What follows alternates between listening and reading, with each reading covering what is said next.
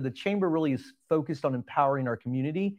And our focus this year, and it started last year a little bit, is really we realize that if we can lift up other organizations, other people's missions, it will benefit our residents, it will benefit our businesses, and it will benefit our organization. So how can we, that's why we changed our mission statement a couple of years ago to say, empower community. We're not relevant to business, we're essential to our community. We're not relevant to business, we're essential to our community. And we will do programs in that. So that's where that rising tides raise all ships ties into today. Welcome to the Business Coffee Hour with William Gray Jr. I'm your host, and this week my special guest is Mr. Jim Johnson. Thank you for joining us. Glad to be here, William. So you are the executive director of the Pearland Chamber of Commerce? Yeah, we use the title president and CEO, but yes, sir. CEO. Yeah. Oh, lead staff for the organization. Here we go. See, I spent some time in the nonprofit, so I'm used to using that title. Right. Well, thank you for joining us. You've spent a lot of time around the chambers, huh? Yeah. Is it you found a real passion for that? Yes, sir. Going on 13 years now in the industry. Spent time here in Pearland before I came back in 2021. Spent time in Lufkin, Texas, as their CEO for about 3 years, and a little 3.5 years in Georgetown, Texas, before coming back here in July of 2021 when their president retired. So when did you first realize that you had a real passion for chamber events? Yeah, I don't think anybody has goes to school or gets in their life and wakes up and says, I want to work at a chamber of commerce. I want to work in an association of businesses. My journey started out of college. I worked in tourism in college, had a passion for tourism, talking to people about where to go eat, what attractions to go to. So out of college, that's where I thought my career path would take me. During that journey, I learned about convention and visitor bureaus, which are typically city-funded ability to attract people to our community. So Houston CVB is going to attract people and talk about all the great things Houston does. If I go back to 2011, at that time, the Pearland Chamber also managed the Pearland Convention and Visitor Bureau. So I took a job in membership at the Chamber in 2011. I was their VP of membership, really loved talking to businesses, but I still had that passion for tourism. But over about a year, I realized I enjoyed talking to businesses about where they should go to find customers, what they should do to grow their business, more than talking to visitors about where they should go for attractions. So instead of sliding into our Convention and Visitor Bureau division, I stayed on the membership track. And 13 years later, I'm still talking to business about where they can go and help them be better at what they do. That's quite amazing. I think running through all that you've told us, what sticks out to me is just the passion for the town. Yeah. Right. A pulse of where everything is. So it seems like you have a really good grasp of where Pearland is headed, and where it's been. Right, absolutely. My parents both graduated from Pearland. I grew up in the Alvin area, so did not grow up in Pearland, Texas, but my family has roots back here to the 50s. So I've watched Pearland grow from a sleepy, I hate saying sleepy, it's never been sleepy, but a farm town to, now the third largest city in the Houston area behind Houston and Pasadena. So it's growing and it's exciting to be here. It is. We had the mayor on not too long ago, and one of the challenges that he mentioned with Pearland is how do we keep that hometown feeling? And I'm curious to think, what do you think? How can Pearland keep that small town feel as it continues to grow? Yeah, I think, that's a great point, because you're going to have people that are generational, that have been here forever, and they want to hold on to that. But, if you look at our population, what we've seen, people define home in a different way. They want it to be a place where they can live, work, raise their kids. And so I think as we continue to invest in great quality of life, continue to invest in great quality education, and continue to invest in great quality jobs, whether you've lived here 50 years or lived here 5 months, it's going to feel like home here. And you're going to still have that ability to connect with your neighbors, connect with your business owners, and connect with this fantastic community. But, Pearland's, as you know, is very wide. It's like a rectangle. And so, when you see that, you have people look at different sides of town. But I think when you look at Pearland, there's so much great all throughout there that we have the opportunity to come together and rally around this great town. I tend to agree. I feel the same way. I can understand where you're talking about the different sides, because I do live in old Pearland or, the east side of town, and traveling, it just seems different. But it's also exciting, right? To see the new businesses come in, to see the new attractions, and to feel a different energy about the town. Yeah, and I think most towns are that hub and spoke model. There's a center and it brawls out in a circular pattern. Pearland's just designed to be rectangular, so it's every you have centers of area where it's the east end with City Hall and the Tom Reed Library, or it's the on the west of 288 where you have places like the Miracle Field and the West Pearland Library. There's these different pockets of area. Just the challenge is always going to be that it's not the same geographical distance from one section to the other because it's not a hub and spoke, it's a rectangle. So that's why we have to invest in infrastructure and just continue to make it a great area. But you talked about businesses, and that's my passion. What we're seeing on the northwest quadrant and the lower Kirby, those businesses are amazing. High-tech company, North America's largest biomed manufacturers here in Pearland.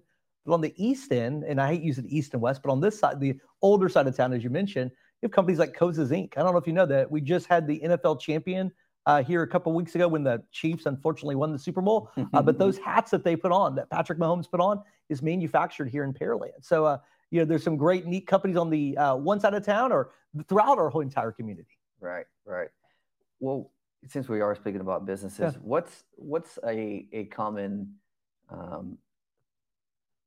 leadership aspect? So what have you seen that has made businesses successful? Is it the leader in charge? Is it their business plan? That's a good, I think you see multifaceted in that. I think, having a strong plan and being able to adapt. I think during the pandemic, many businesses had to pause, reevaluate what they do, get back to their core focus of what they are. And that takes a strong leader that's willing to realize that something's been working really great for them for 30 years, but they might have to adapt on that end. I think the leadership facet to me that's most important at times is a leader that can work with different generations.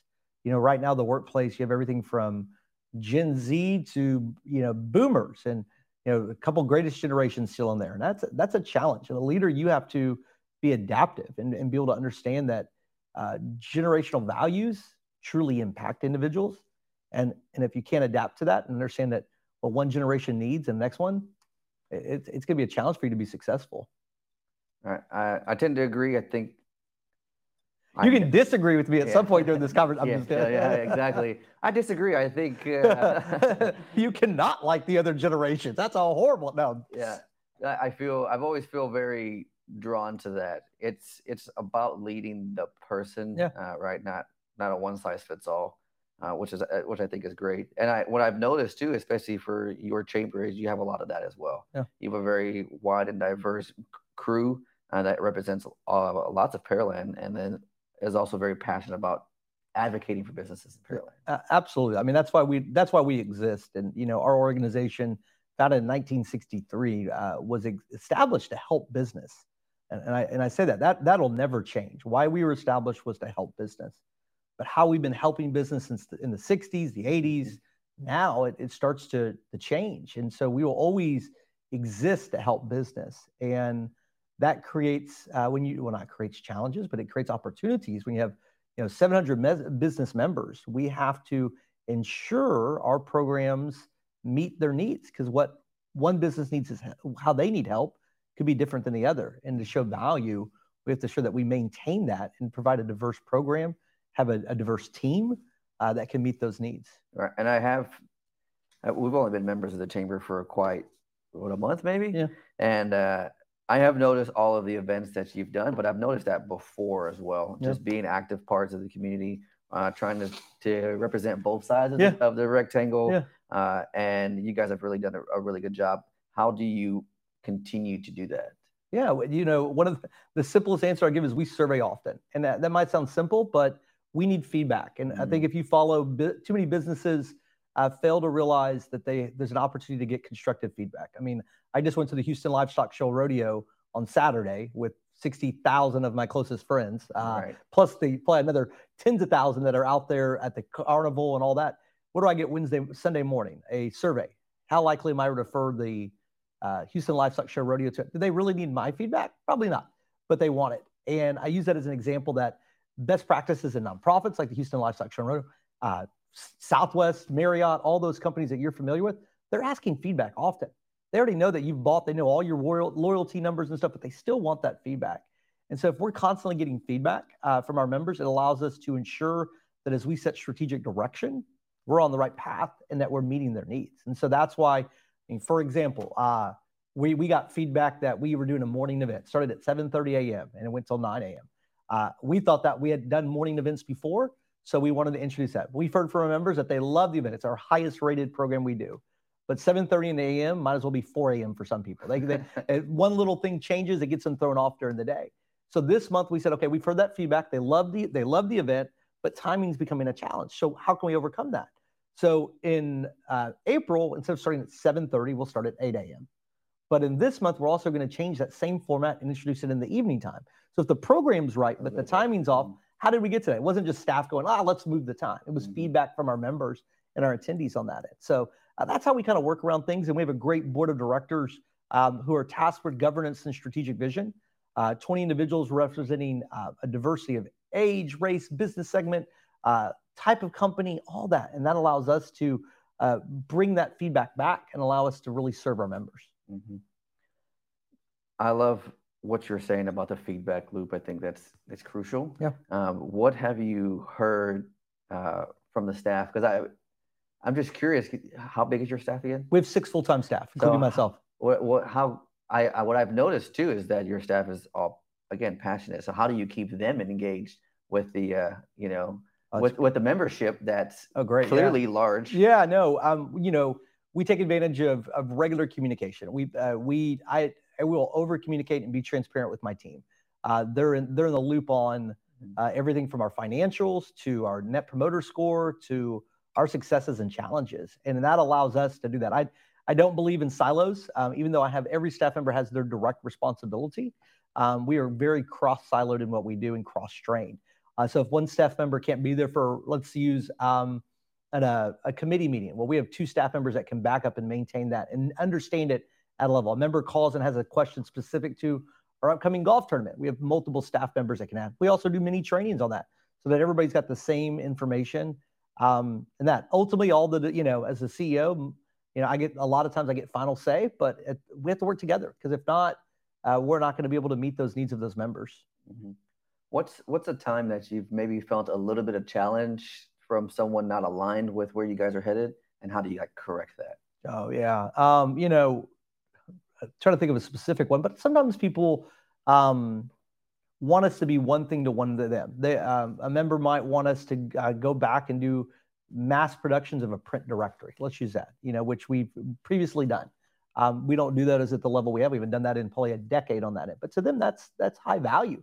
They feel like their name in a print publication should be mailed to every member in the area. And so you have to understand where they're coming from. They have an expectation. And what we do as a team is during our sales process, even myself, I meet with as many new members as I can. And we have an honest conversation about what are your expectations of us?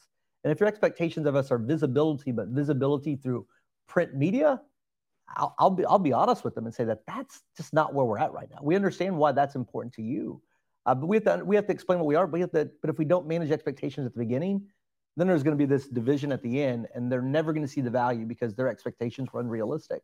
I remember one time trying to join during the holiday season. They sold furniture, previous company here in Pearland a decade ago, and they wanted to. They came in and said, "This check."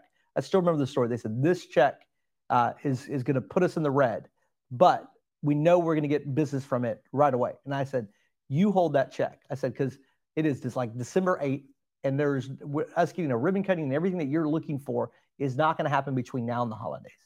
And if that's why you're joining, that you think in the next between now and December 25th that we're going to turn that check into 3-4-fold, like put it on a blackjack table and black hitting, blackjack would be black 21 hitting, but it's that expectation. We really, I said, no, you need to hold on to that. So get through the holidays and come back and see us, because if that's your expectation, we can't meet that. Right. There's stories of success where we have had members join and the next day a customer bought something from them, but it's not the every day, and that's not what we exist for. We exist to help. We don't exist to always just see an ROI within 2 weeks. Yeah, I can't promise that. There's not like an instant gratification where it's like, hey, as soon as you join the chamber, everyone's going to come running to you, and businesses don't work that way. No, nobody. I mean, you don't open your doors and there's a line of people, that do podcasts, really, it just doesn't have it. Hopefully it does, but it's just not the case. Exactly. So I'm very passionate too. I've got 4 kids. Yeah. How has being a member of the chamber helped with your parenting as well? Oh, a balance. I mean, I'd say that more than anything. I think work is very important. But as a parent and for business owners, is that if it's taught me to make sure you have the balance and make sure you're there for your children. Make sure that you don't miss those moments. And that's a marketing message that we've been playing around with right now because of there is an opportunity for more people to live and work locally. And if you work locally, your commute is less. If your commute's less, you're at home more. That doesn't mean you're working less. It just means that when you leave, you're getting home at a more reasonable time.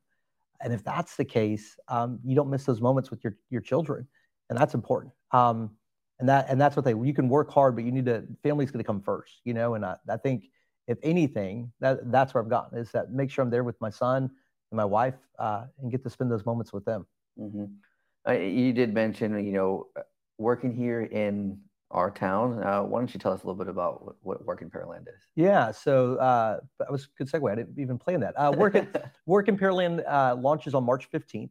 It is a brand new initiative, a comprehensive job board and employment resource between the Chamber and the Economic Development Corporation to showcase careers, jobs, and opportunities in Pearland. And why is that important? Data shows there was some research done in 2021 on the employee rates and the movement of people in Pearland. Roughly, I'll say approximately 30,000 people leave Pearland every day for work. Approximately 20,000 people come into Pearland every day for work. And a little less than 5,000 live and work in Pearland. And so we paused on those numbers and say we have great companies here, large and small, that are unemployment's 3.1%, that are looking for employers. But get on 288, 35, all those roads. Watch all those people that are leaving our community to go work somewhere else. And they probably don't know about the careers that we have here in Pearland.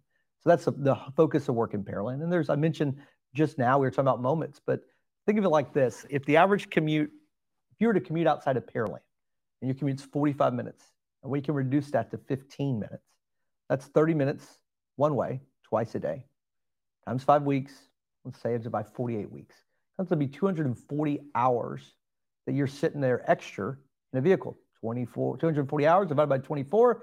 I can't do my math. That's 10 full days that you can get back by living and working in Pearland. The flip side, 240 hours divided by 8, because that's the average work day, is 30 work days a year. So by not commuting, by working locally, by finding a job here, that's just one ticket that you get back. You can get back 30 more vacation days if you look at it like that. 10 full days back. That's not counting the wear and tear on cars, the tolls, gas prices. But also, regardless of the moments, regardless of the actual time and value we can put on it, there are great companies here in Pearland that are hiring, that would love for local people. The closer you are to work, your retention rate goes up. So if we can showcase those careers and showcase those opportunities here in Pearland, because like I said earlier, I don't think people realize the great companies that are in here that are independently small ones or huge companies, and everything from engineering and to filling barrels to accountants and professional jobs. We want to showcase those. And that's workinpearland.com. You have to register, but it's all free. Businesses, if they're listening to this podcast, can actually sign up for booths for free. As long as they're located in Pearland or members of the Pearland Chamber, they get a free booth, free opportunity to showcase careers and jobs to a wide range of individuals. It's Pearland's comprehensive job board. Very cool. I think that's amazing. I mean, that's why my partner and I chose Pearland too, right? I live here. He's from here, and we enjoy the city. So that's another reason of this podcast, is to make sure folks know how great this city can be and all the fantastic leadership. Businesses, like we're all just trying to stay and build a happy home. So it starts with work, it's finances, it's mind, it's body. It's us all encompassing. So we have hit on work, we have hit on family. What is something that you do for yourself that nobody really understands?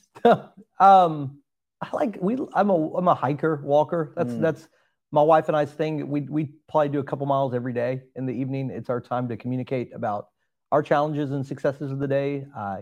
There's all the research out there that fresh air away from technology is important for you.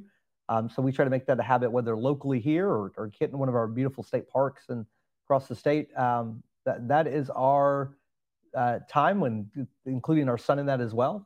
And then he plays baseball. So baseball is our other little side fun that we do as a family, and we're all three involved in it and enjoy it. And it's fun to watch him do something that he is excited about as well.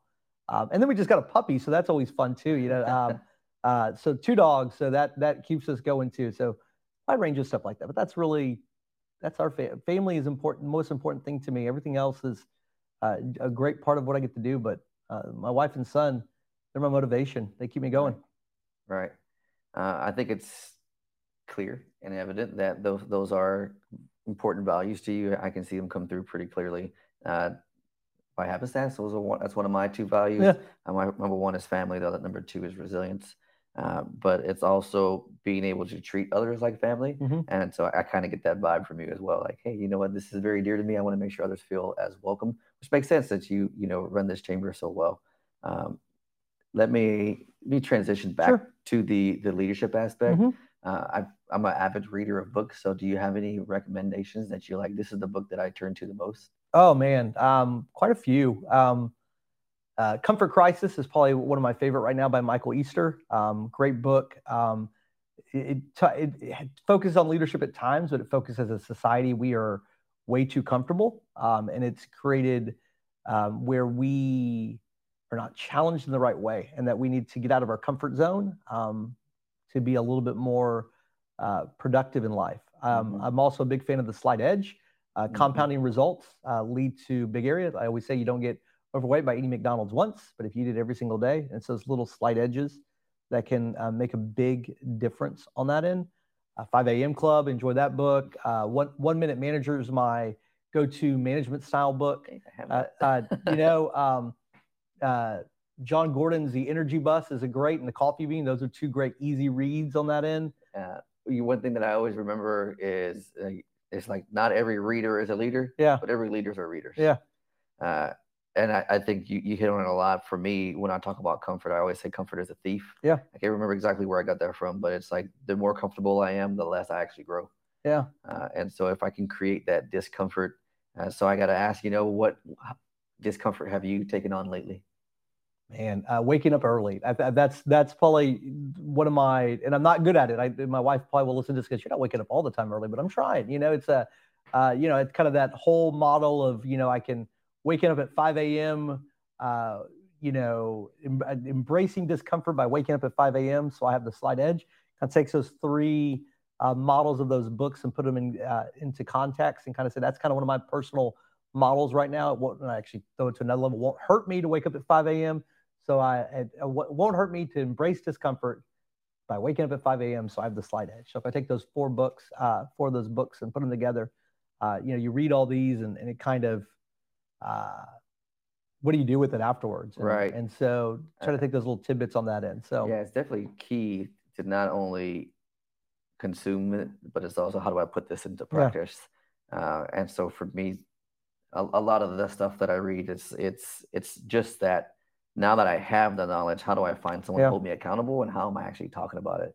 And a lot of it comes out in the morning videos I make, and a lot of it comes out in the conversations I have, and I noticed that it starts to kind of creep through. So we're going to be mindful of your time. I want to thank you and acknowledge you for all that you've done. Sure. I think I know I wanted to have you on as one of our first guests because I am proud of this city and I love all that the chamber is doing. So thank you for your time. What is one way that our audience can kind of follow along with you and get involved with the chamber? Sure. I mean, I think the easiest way is to start at our website at pearlandchamber.org. Learn information, follow us on social media. Follow me at It's Jim Johnson on Twitter and Instagram, I think is what you'll get me, and probably LinkedIn as well. Really our focus right now is to, for those businesses that might not be in the position to make the step to join, be on the lookout for a couple of our main communications. Pearland Data is our data report. It's a data dump of everything from sales tax reports to unemployment. So you have the data to continue to move your business forward.